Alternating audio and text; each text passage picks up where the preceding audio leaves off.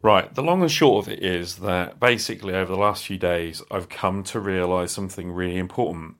And I just wrote a letter, an open letter to my players about it, which I really hope they're going to accept in the spirit it's intended and respond to positively. But basically, I realised the kind of GM I am, and that's a GM who believes in the agency theory of fun and the idea that basically it's more fun to go on safari than it is to go to a theme park. What I mean is, I don't want to play a super plotted game where the outcome is already determined and the players have an illusion of a like choice. I want the players to have choice, agency. What they do matters. Of course, the flip side of that is that what they do can lead to horrendous loss. Without loss in a game, there isn't really, I think, a lot of fun in playing. And of course, the ultimate loss is the loss of your character, the playing piece in this game.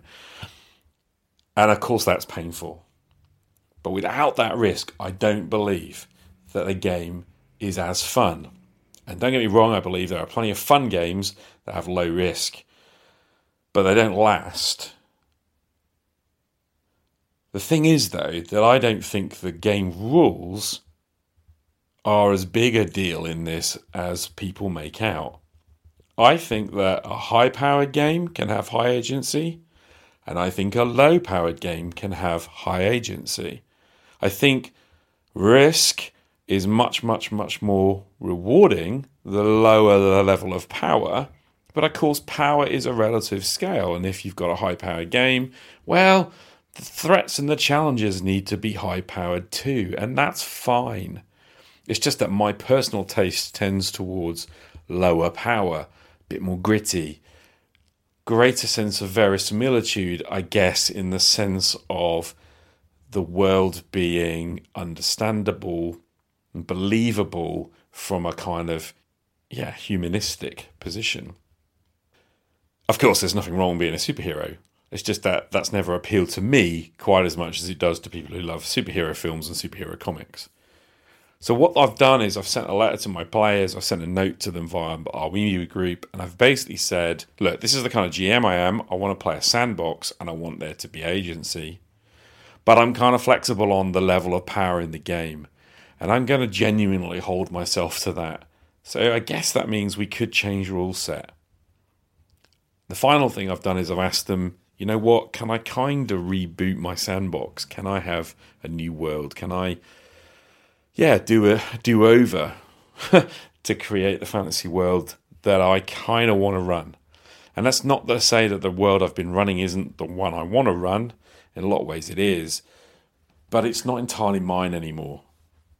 And so I guess this is now the story of how I build that campaign and whether I can bring the players with me. And my heart, I really hope I can. Because genuinely, I like those guys and I want a game with them. But hey, these are the choices that ultimately we as a group have to make.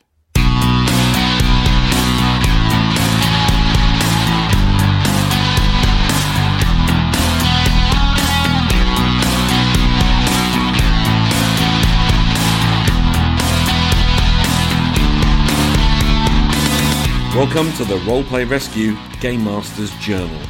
My name is Che Webster, and I'll be taking you behind the scenes of my own Game Master journey.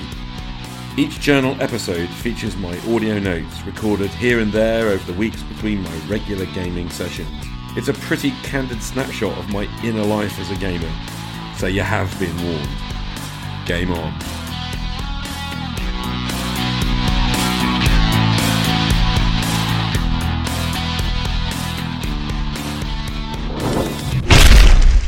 Last time on GM's Journal.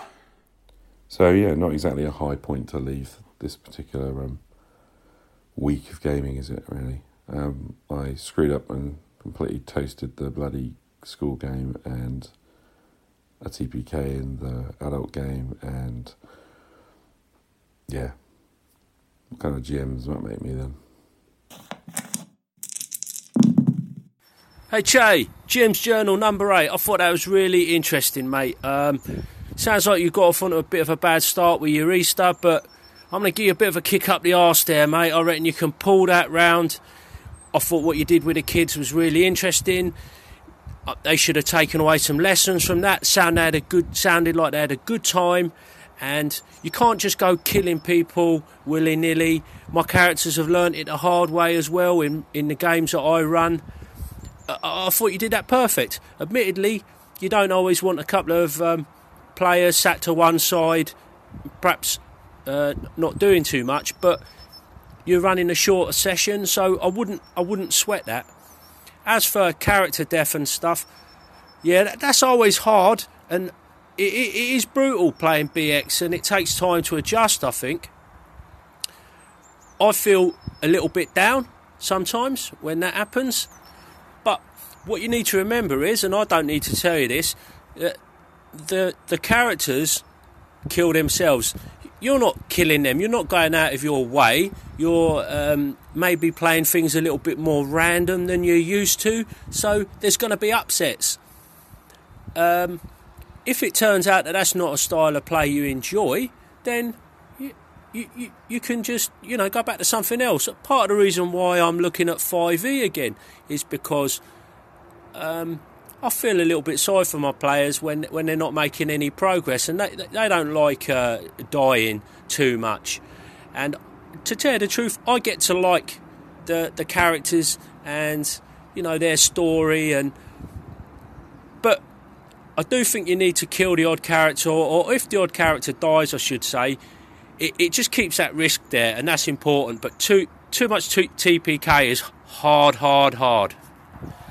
Yeah, Che, me again, and I was just thinking on that a little bit more. I probably didn't make myself clear. I actually can't think of a time when I've wiped out a whole party, so I've only been on the receiving end. And yeah, it's a time of reflection. I think if some of them can get out, it is really helpful, because you've also got the problem of you derailing your campaign a little bit. If you've got some quite interesting story and complex story that's built up, you then got the problem of continuity and everything else. So, yeah, it's a really tough one, man. I do sympathise with you, even though I was giving you a kick up the arse earlier. But you'll be fine, man. Just play some Traveller or something and work it out your system. Che, this is Ray. I am driving, so maybe a little bit noisy.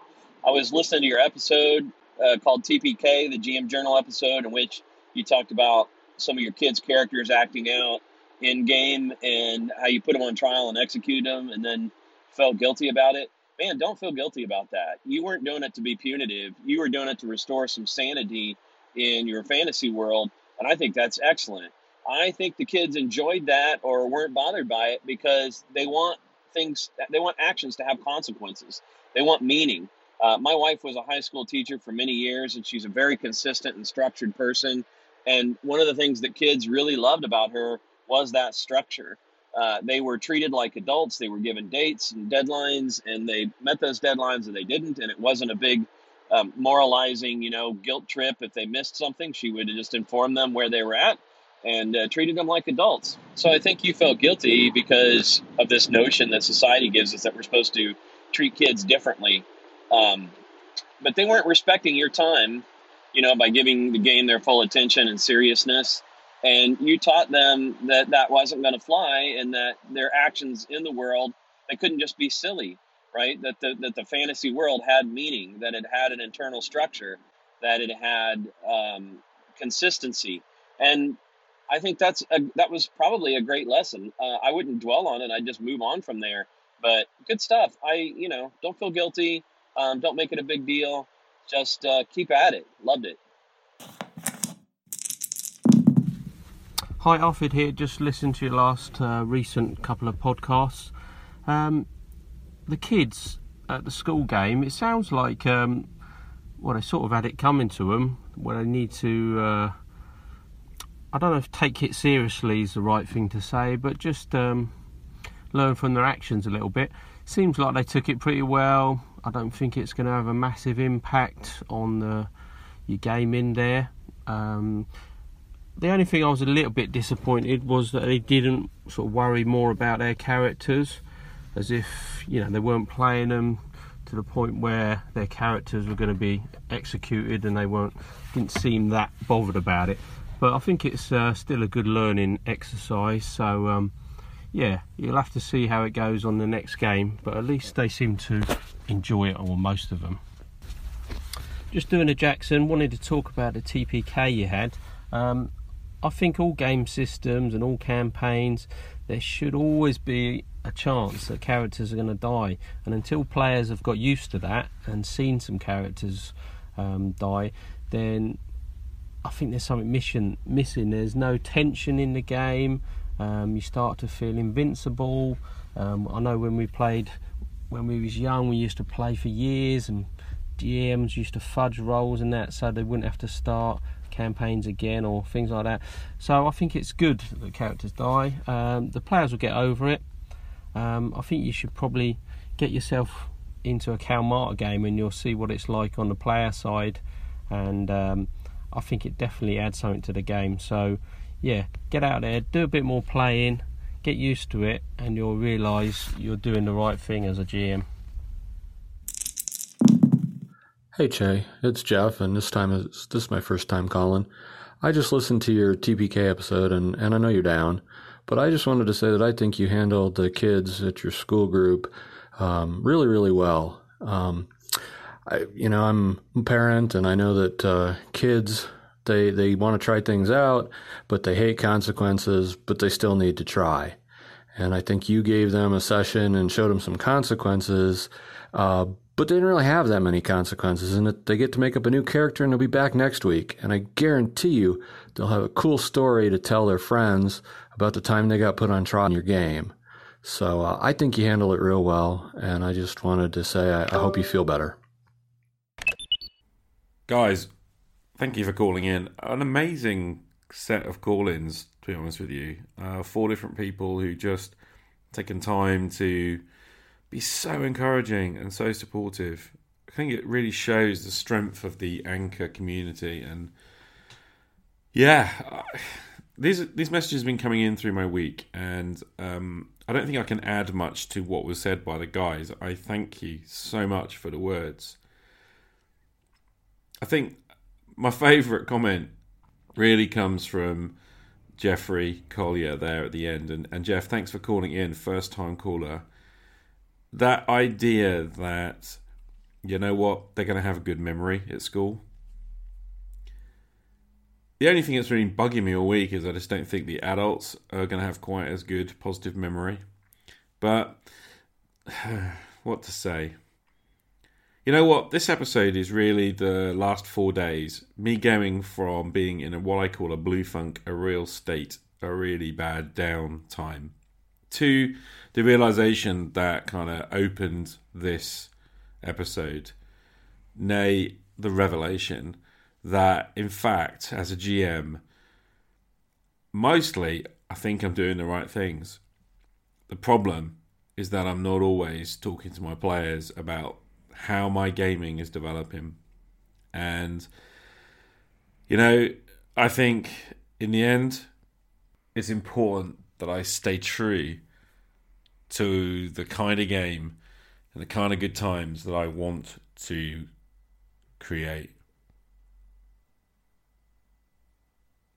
Thank you guys for calling in. It's really great to hear from you. And you know what? You pretty much got me through the last few days. But, you know, here's the story. And it ain't all pretty. It's the Sunday after the TPK. Yesterday I was really down. It was tough, actually. What I'd call a blue funk.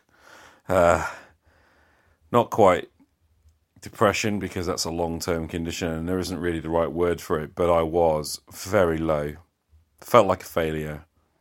Sure that I just didn't want to play anymore. Of course, like all things, those feelings pass. One of the things that's helped me, though, has been reading Alexander Macris's book, Arbiter of Worlds. It's a primer for GMs. It's really interesting, and I've been slowly reading it over a couple of weeks and reading a little bit before bed. And the early part of the book was nothing terribly surprising in lots of ways. But I've become quite absorbed in two things. First of all, his recommendation for setting up a sandbox and how to do that. And then actually some really useful tips in there, things I hadn't necessarily come across before. And secondly, the section I started reading today, which is about being a games master in a practical sense, like how to host a game and stuff. And again, full of quite useful ideas. I think mostly the useful analogies. And there were two bits in the book that have really kind of hit me today. And one is from early in the book. I think it's on page 7. It talks about how it's not the GM's role, it's not the GM's job to make sure the players have fun. And he takes apart the argument that it is, and very briefly outlines that really the GM's role is not to help players have fun, but rather to provide an environment in which that fun is possible. And that's a very different thing, and I like that, and it's encouraged me today. The second bit was talking about running a game and setting up and hosting your game, and there are a couple of things. He uses a nice analogy. Do your players want to go on a safari, or do your players want to go to a theme park? Now, to me, I'm not sure this is a new analogy. I think it's probably been around a while, but for me it was new. I haven't read all the blogs out there in the world. And I think I've got a problem, because I think I've got a group of players who say they want a safari, and what they really want is a theme park. Or at least I've got some players who want a theme park. And I think I just have to be honest and say that that's not the kind of game I want to run anymore. I used to run those kinds of games back probably several years ago. Games where character death was unusual, where I would fudge everything, where I would try and make sure that there was a progression of story in a way that actually was premeditated. But now I am a convert to older forms of gaming in which it's a safari, it's a dangerous place out there, and in which I am not steering a plot or creating a story up front, but in which, in fact, the play is emergent. So if I've made any mistake as GM, it is not being explicit about these and a few other things. And I guess that's what I need to work on. I need to work on being explicit about those ideas and those expectations at my gaming table. And of course, the big dilemma in my heart right now is whether to continue the campaign that we've been playing or whether to do a new one. And I'm really, really, really drawn towards starting over, starting fresh. And that's kind of, I don't know, it's difficult for me. There's part of me that's mourning, and there's a part of me that's hopeful and excited. And I wrote a blog post this morning about where I'm starting, and I don't know, I am definitely going to go and create something new. It's just whether I bring that to the table. And I'm going back to 1974. I dug out Delving Deeper, which is a retro clone from of the 1974 game. And I have a look at that. And I also dug out my Hargrave Arduin Grimoire stuff, because I've been saying for many years I want to use this stuff and I never do it, so it's time. And of course, alongside Alexandra Macros's Arbiter of Worlds, I think I have 3 tools that I can use to build something that I'm excited about, that is fresh and allows me perhaps to have a fresh start. It could be that I bring this project to a solo game. It could be that I take it to school.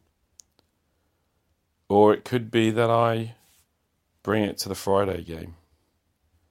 Or even the Saturday game. But I'm going to do something new this week. Because at the moment my heart is broken over what happened on Friday night. Hi guys, things to cheer me up on a Monday morning. I just had a parcel delivered, and here it is. And I kind of suspect I know what it is, and I'm just going to unbox it now. So, blade in hand, cut the box. Oh, what have we got? Okay. Paper packs. What's inside box?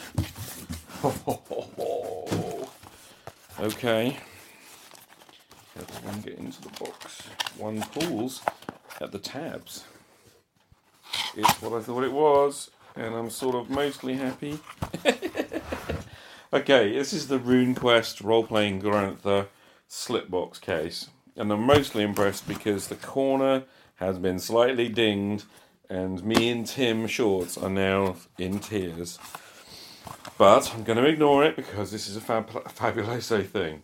So, get rid of the packaging. RuneQuest role-playing Glorantha. I'm just going to turn and read the back. What is Glorantha? Glorantha is the mythical world that can be found on the other side of our consciousness. First discovered by Greg Stafford over 50 years ago, Glorantha has been explored in such games as White Bear and Red Moon, Dragon Pass, RuneQuest, Hero Quest, and King of Dragon Pass. Try out a skill-based percentile system that balances experience-driven progression with deadly combat. And there's a lot in here. So in this box set is basically the core rules of RuneQuest. Okay, in the role-playing Glorantha book. I've already got a copy of that book, but I kind of figured, hey, what the hell, might as well have 2 copies at the table, because I can have the slipbox set. And also in here is the RuneQuest Glorantha Bestiary, which is about half, maybe a little under half the thickness of the main rulebook. And then also the RuneQuest Game Master Screen Pack, and that looks pretty cool. That's half the size of the book as well, and they all come in a slipcase, which is shrink wrapped. And next step, cut the shrink wrap. Here we go.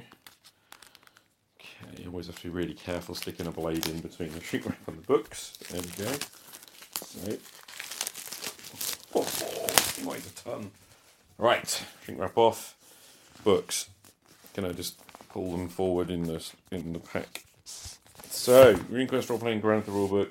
Something I think I've already talked about, and I took with me to recent Glorantha game show, and yeah, it's cool. New book smell, I do love it.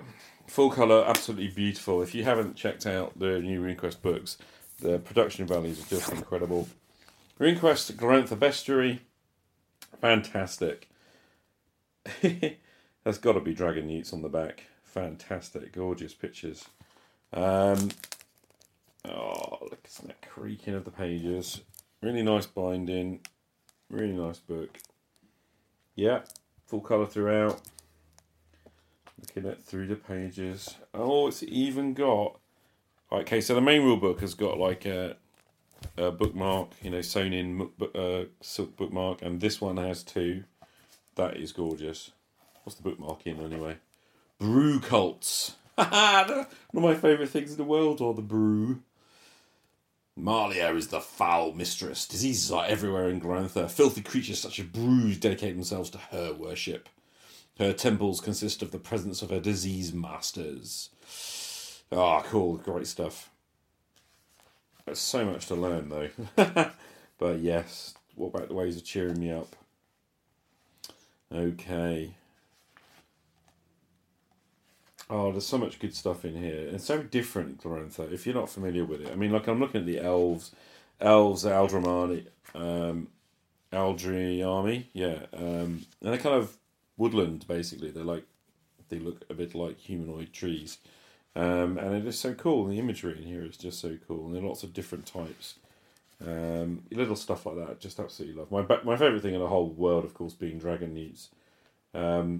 I guess you might have spotted that theme with me, that I love draconic things. I think that largely comes from 2 things. I think it comes from RuneQuest's Dragon Newts, which were the first things that I thought were really, really, really, really cool when I first got 2nd edition of RuneQuest.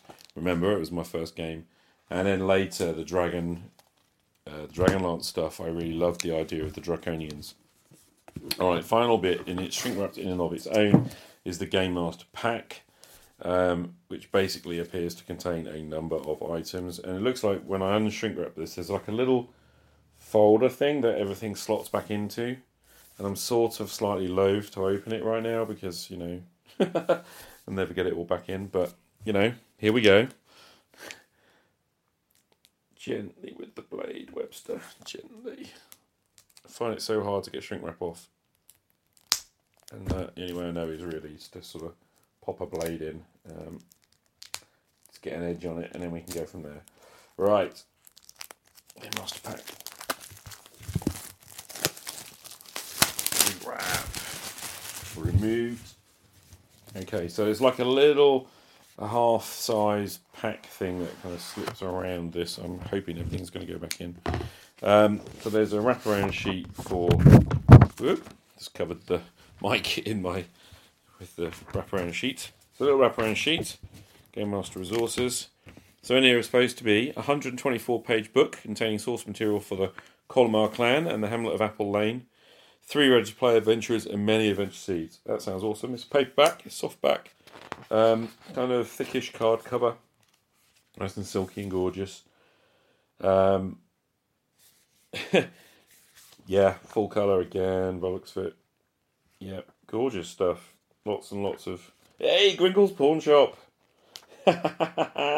All the things I love. Love the maps. Oh, it looks really cool. Actually, it does look really cool. No.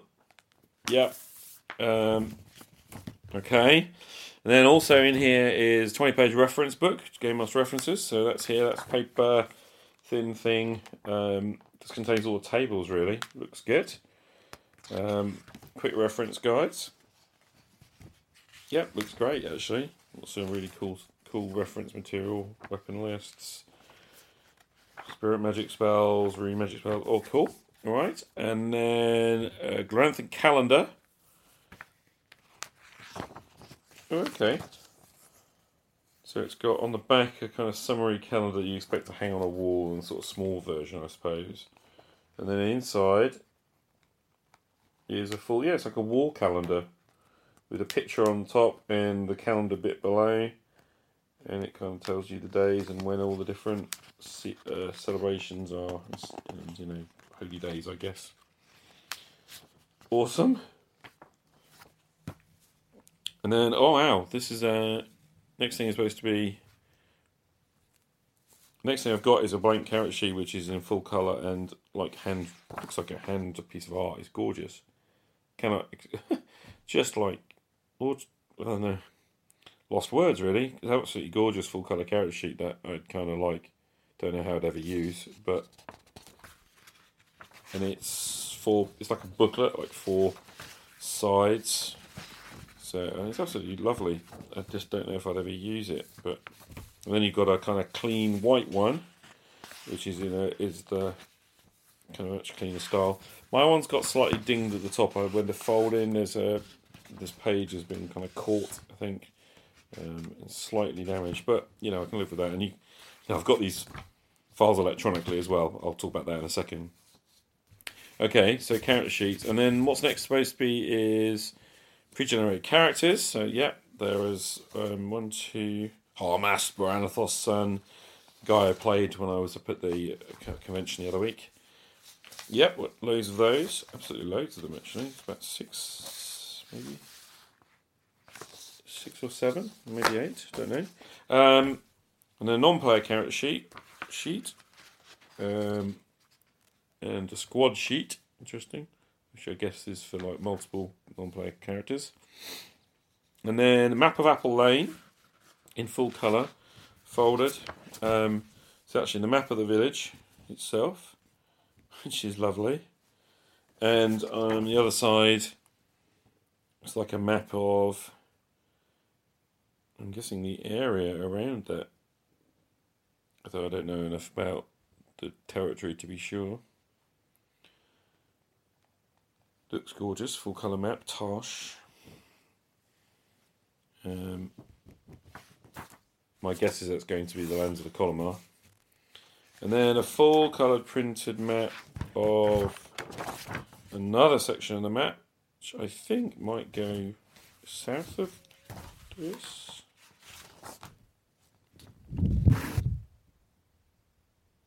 Oh, I can see the overlap. Okay, so it's sort of south and west of this, of that area, and shows Prax. in the Beast Valley. On the other side has got a map of Clearwine, which is a city, which looks rather gorgeous as well. Walled city. Fab. And then I've got a map of... It's a much bigger map, so this one's more... Those were like A3. This is kind of double size. What's that, A2? Colomar Tribe Lands map. Cool, so I can see where Clearwine is. An Apple Lane as well. And then on the other side, sorry, hitting the mic again with my paper. The actual Colomar clans divided up by the different clans. So that's kind of cool. And then I've got a map of Dragon Pass in 1625, which is very large and one-sided and full colour. And oh yes, absolutely lovely. That's gorgeous, actually. Oh my goodness, huge. And then a GM screen, which says on here, a GM screen. 1, 2. So it's a 4-panel horizontal screen. Artwork on the back is lovely. We've probably seen that before if you've been paying any attention. There's a sort of a long ship going up past the walls of a city, which is all decorated with various figures. And inside all the reference tables, which looks really nice, and it's on a thick card, really nice. Does look like it will be a very useful tool. That folds up nicely. So that's the Game Master Resource Pack. Now, I mentioned PDFs.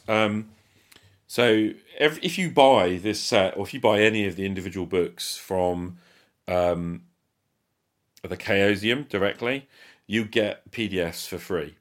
Now, I bought the PDFs of these books months ago, and what they've done is they sent me a voucher for the value of those PDFs towards my box set. So my box set should have cost me like £97, I think, and has actually cost me like £47. So essentially, I got back the value of the PDFs off the copy of the book, and you know, for 50 quid, it is the whole game and absolutely lovely and wonderful. And I really want to play it. But what I would say is, even if you're buying just like the core rules, or you're just interested in like finding out a bit about this game, you will get a PDF for free immediately. And also worth saying, if you're in the UK, that it ships from the UK. So they've put these books, and I think in 3 places around the world. I think they've gone to Australia. I think there's a place in America, and there's a warehouse in the UK. So if you're buying from Europe, it'll come from the UK. If you're buying from America, obviously from America, and if you're buying from Australia, from Oz, which is fabulous because it means that the postage is negligible, about £4 or something. And I just got it within a couple of days. So these came available, I think, on last week on maybe Thursday or Friday, and I've got mine today, Monday. So that's just absolutely brilliant. How am I feeling? I'm feeling excited to play RuneQuest, and there's a little part of my heart that just knows I probably won't be able to because I don't know if my guys are into it. But hey, I really, really love this product. It's fun, fantastic stuff. And the only question I have really, the only problem I think I have with RuneQuest is how quick are you going to get more adventures and stuff out, boys? Because I know that the fans of this stuff will devour these adventures in no time. But, you know, small grumble, I suppose. These are gorgeous, gorgeous books, gorgeous role-playing materials, very highest quality. Hats off to the cows. And if you haven't tried RuneQuest, my goodness, at least take a look at the website and check it out. Right, I'm going to stop blithering, get this stuff away. Awesome.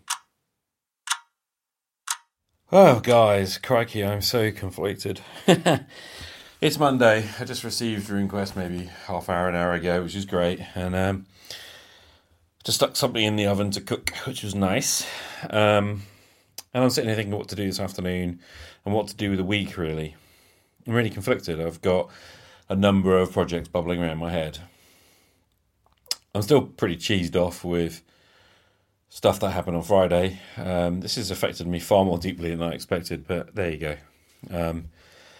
So I guess there are 3 things that are really vying for my attention, and I guess 4 if I add RuneQuest. There's obviously, I've been talking about Traveller a lot, and I want to sort of dive into playing some Traveller solo. I also really excited over the weekend about doing something with Arduin. I posted about wanting to do sort of a new campaign and use some of the stuff from Arduin, and also kind of get to the root of kind of creating a Borderlands game. I really want to use some of the stuff from Arbiter of Worlds to help build that as well. I'm really up for that. And then there's obviously continuing with my campaign prep. And it's odd, the last thing I want to do is do my campaign prep. That's very sad, isn't it? But anyway, I don't know what I'm going to do. But I'm going to have something to lunch, and I'm going to like chill a little bit and let it mull over my head, I suppose, and see what kind of comes naturally, because in the end, it's got to be fun. It's got to be fun, guys. So, we'll see what happens. Hey, so what I did on Monday afternoon is I watched Made in America, a movie about the Iran-Contra affair, which was great fun. And straight after that, you know what? Whew, I just went for a walk. I actually just popped on my shoes and walked down to the local Aldi. It's maybe about a 15-minute walk away, so 30 minutes there and back. Oh, just getting in from the walk, so my heart rate just beginning to come down. And I got myself out of breath, got myself some sunshine because it's gorgeous, and got myself some bratwurst, German bratwurst, which is something I really love, and Aldi sells. So just pop down there, you know, £3.70, £3.80 for a couple of packs of bratties, and then back home, get some fresh air, get some perspective, really. And there I am, I'm back. I was making myself a cup of coffee, and then I'm going to sit down and do something hobby. Don't know, a big part of me wants to read my RuneQuest book, obviously. Big part of me wants to sit down with Traveller and build something, make something. And then, of course, there's always build something or make something with delving deeper and the Arduin stuff as well. So I don't know. But I'm going to do something. So, yeah. Feel good, you know, it feels good to get some fresh air. Perhaps, for me, at least, the best cure for a down blue funk. But hey, I've got a little bit of time. Wife's out with some friends this afternoon, this evening, so a little bit of time to myself. And just kind of get my head in the right place. So it feels good. So here you go, guys. I even went for a walk. All right, so it's Tuesday morning. I'm off out a bit later on. I've got a few errands to run, and I'm meeting a friend in Nottingham at around about 11. I just taken the wife to work and driven back, and it's about 10 to 7, so I've got maybe a good hour or so before I have to head out. Feeling pretty inspired. Had a really positive dream, actually, last night, which I don't mind sharing. In short, I had a picture in my mind of the Golden Circle, which is something that Simon Sinek kind of taught me. Simon Sinek, I can't remember how you pronounce his name. The long and short of it is think of 3 concentric circles. On the outside, you've got what. In the middle, you've got kind of towards the middle, you've got how. And right in the middle, you've got why. And Simon Sinek, his advice is to start with why. And waking this morning, that's exactly what kind of hit my mind. My why. Why do I get out of bed every day? Well, that's simple. I've said it many times on this podcast. I want to create communities of discovery in which people can be accepted. That's why I get out of bed in the morning. And my Friday night group is a community of discovery, and I want everyone to feel accepted. Right now, they're not happy necessarily with what I'm doing. And I'm not necessarily happy with how that interaction has gone, but I want to create a community of discovery in which everyone feels accepted. Also, you know, for me, this podcast and all that I'm doing here, this is about creating a community of discovery in which people can feel accepted. And I think another big part of me is I recognise that I'm full on into butterfly mode. You know, that I'm flitting around thinking, what do I want to do? I'm reacting to Friday.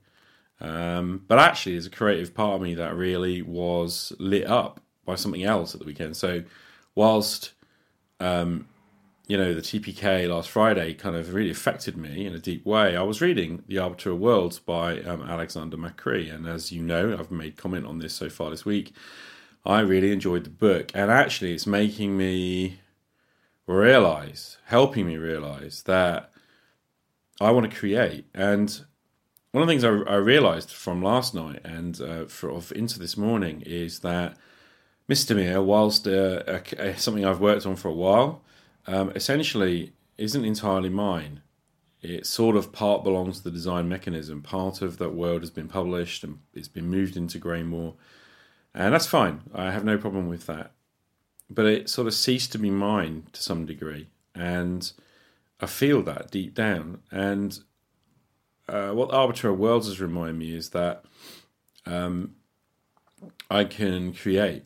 And I can create something a little better as well. There's some great lessons in Arbiter of Worlds that I really want to share. And I really want to share the process of creation with you guys and help you to kind of think about creating your own worlds.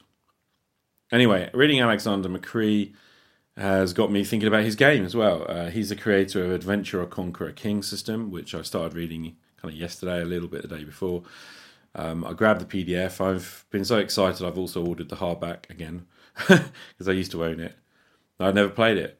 And what I want to do today is I kind of want to sit down for an hour now and I'm just going to create a character using that system and allow myself to dig into that a little bit. But what I am actually going to do when I get back this afternoon and into tomorrow and probably into Thursday before my parents arrive for a visit on Friday is I'm going to use Arbiter of Worlds to create a fantasy setting. That's kind of what I want to do. Now in my mind is this thing I wrote about on Sunday to work with Hargrave and Delving Deeper. And I've read Delving Deeper on Sunday night, which was good.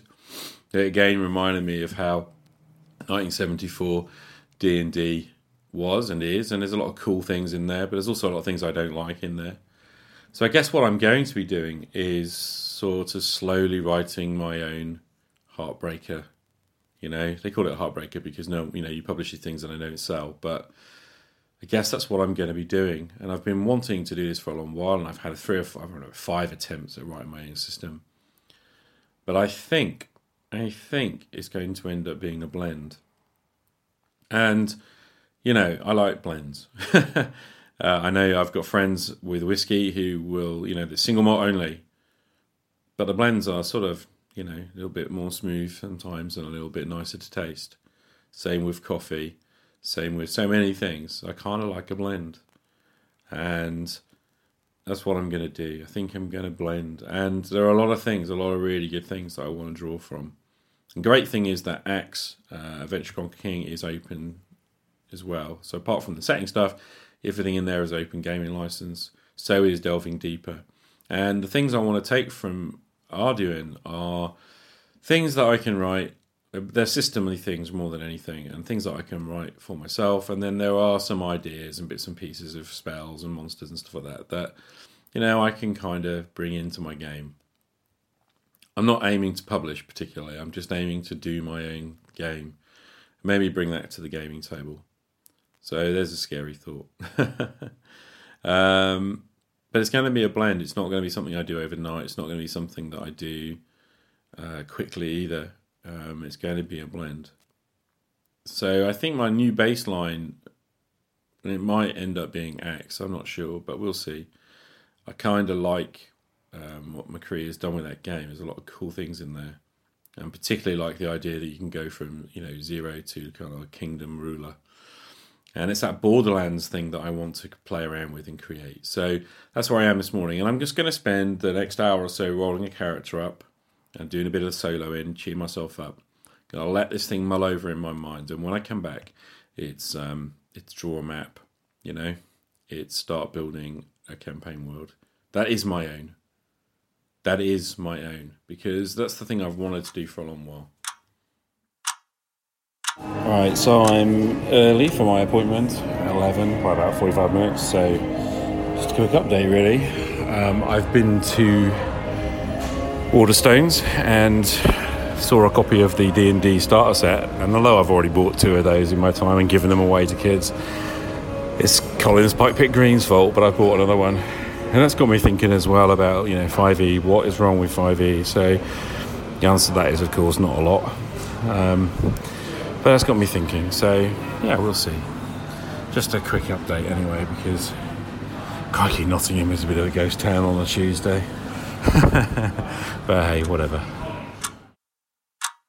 Right, the long and short of it is that basically over the last few days I've come to realise something really important. And I just wrote an open letter to my players about it, which I really hope they're going to accept in the spirit it's intended and respond to positively. But basically, I realised the kind of GM I am. And that's a GM who believes in the agency theory of fun and the idea that basically it's more fun to go on safari than it is to go to a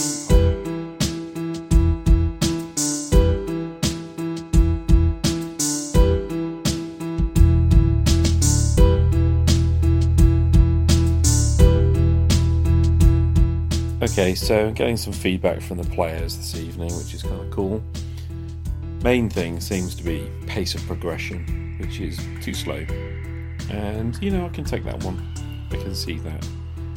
And I think a lot of it comes from my own desire to be careful with a new game. I've been playing Castles and Crusades. And, it's hard really, but you worry about multi-hauling them with too many magic items. The rulebook seems to be saying, give them relatively small amount of XP for creatures, as per the old school gaming. And treasure gives you XP, but of course the guys have got to get back with the treasure. So I think what I need to do is just think a little bit more carefully about progression rates, and especially in the early part of the game. The guys seem to want to get to sort of second or third level a little bit more quickly. And I guess in a way this is where like D&D 5th edition really wins, because it's quicker to progress. They've lowered those thresholds in a really big way. But one of the nice things in Castles and Crusades is you do get XP for magic items, and I think the biggest thing that I've made a mistake in doing is not giving enough magic items, really. I tend to be stingy with them.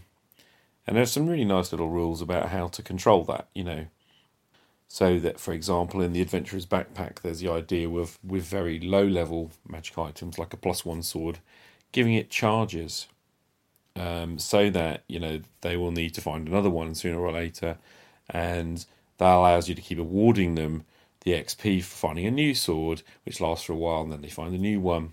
And there's a general encouragement in Castles and Crusades as well to have things break. One of my classic problems with all the D&D games, and a lot of role-playing games generally, is that, when you have your armour and your weapon, that's it. It kind of never seems to break or get worse. And again, I think there's some argument for having kind of quite visceral combat and using the, the crits and the fumbles a little bit more imaginatively to, occasionally have stuff break. Maybe when the monsters get a crit, I could have maximum damage, or I could have them break something, And I always love the old shields will be shattered house rule, where you can block an entire damage of a blow, and break your shield, that kind of stuff. I think there's a lot of place for that. I think I could allow that as a general rule with weapon blocks and parries as well, which again I think would help preserve life at lower levels. So I'm going to play around with those ideas and see what I can come up with. The second bit of feedback is, I think, to do with expectations in the game, to be honest with you. I think, I tend to assume that I'm giving good clues, and I don't think I necessarily am giving good clues. I think sometimes what I think is obvious isn't. And it's that whole rule of three thing that the Alexandrian talks about a lot. The need to, if you want the players to form any kind of conclusion, you need to give them 3 clear clues to that. And this is where the whole Sly Flourish 10 clues a session thing, I don't know, maybe it breaks down a little bit, because I think giving them 1 clue is fine, but actually it'd be better off to give them 3 small clues about 1 conclusion at a time, and actually know that the players are picking up on those things as they look around. So again, I think planting my clues more carefully is going to be a better approach. So for example, in the game when it kind of went wrong on Friday, I think to me it was quite obvious that they were in a cursed and desecrated tomb, which was causing the undead to sort of regenerate more quickly. or they're dead to become undead more quickly.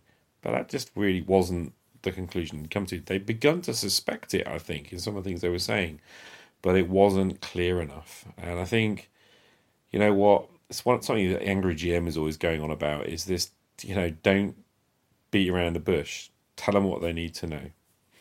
And I think sometimes I need to just be bolder about telling them what they need to know. I think the sort of third area and issue is one that's a little bit more difficult, but it's about some of my weaknesses as a GM are things that I kind of need to be perhaps more open about, I guess.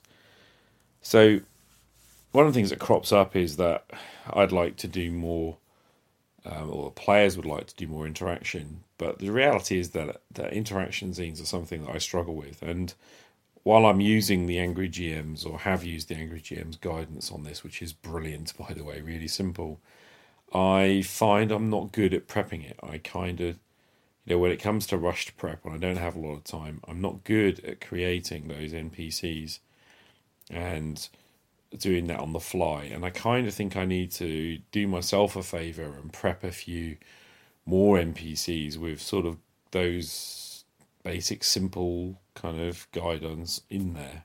But I also need to recognise that, there's a tendency for me when I'm on the fly to try and avoid having an interaction with the players. Because I'm of two things. One is I'm a bit afraid of play acting, and I don't like it very much. And that's easy to get around because I don't have to do that. I can still describe the scene if I want to. And of course I need to up my game and play act a bit more. But the second thing is actually sometimes how the players react scares me. When a player goes into play act mode and they're aggressive, it triggers me, actually. It triggers the being bullied when I was a kid thing. And I kind of don't like it. I don't like that. And I think, I kind of need to be honest about that with my players and say, like, the play acting stuff is fine, but when it's really hostile, it's difficult for me. It actually is difficult for me, and it's something I need to work on. Another thing is that I've got a player here who wants to develop character more, and in the sandbox play, I've gone for the, death is common, and I think I need to sort of blend that. I need to, again, not necessarily soften the threats, but I just need to allow more space for deeper character creation, more time for character creation, actually. Whilst I've been really keen on the whole kind of get your character done in 15 minutes, there are players who want to develop a character and have that deep connection to a character, and I think I need to allow for more of that. And again, CNC has plenty of options to consider, plenty of ideas in the Castle Keeper's Guide, and I think I just kind of need to bring some of those in. So, next step for me really is to reimagine the campaign. And the upside of this feedback, at least from the two players who've come back so far out of the three, is they're kind of happy for me to build a new sandbox, to start a new game, really. They're asking me not to change system, stick with something at least they own, and it seems sensible to me to stick with Castles and Crusades.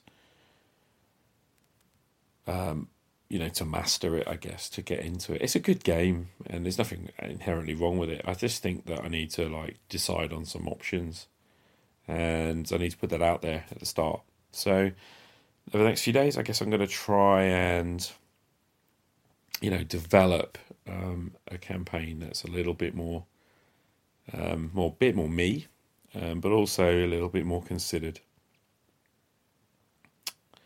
And so I guess the whole practical upshot is that this has been, whilst a difficult little transition, potentially a really positive one, if only I can hold the group together.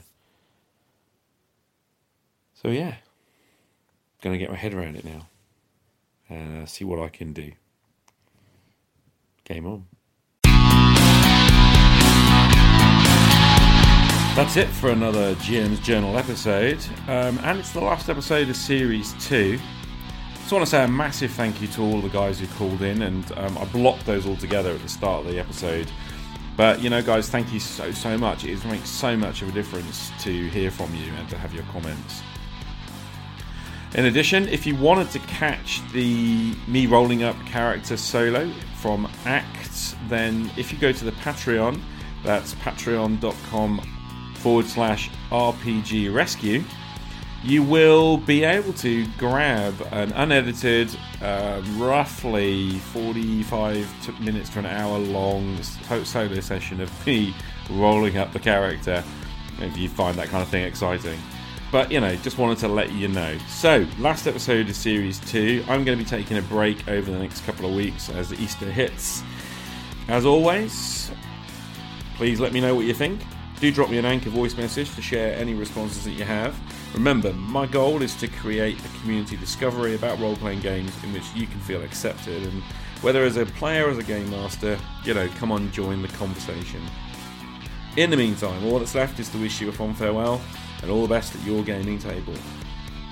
My name is Che Webster, and this has been a Roleplay Rescue GM's Journal episode. I'll see you again on the flip side. Game on.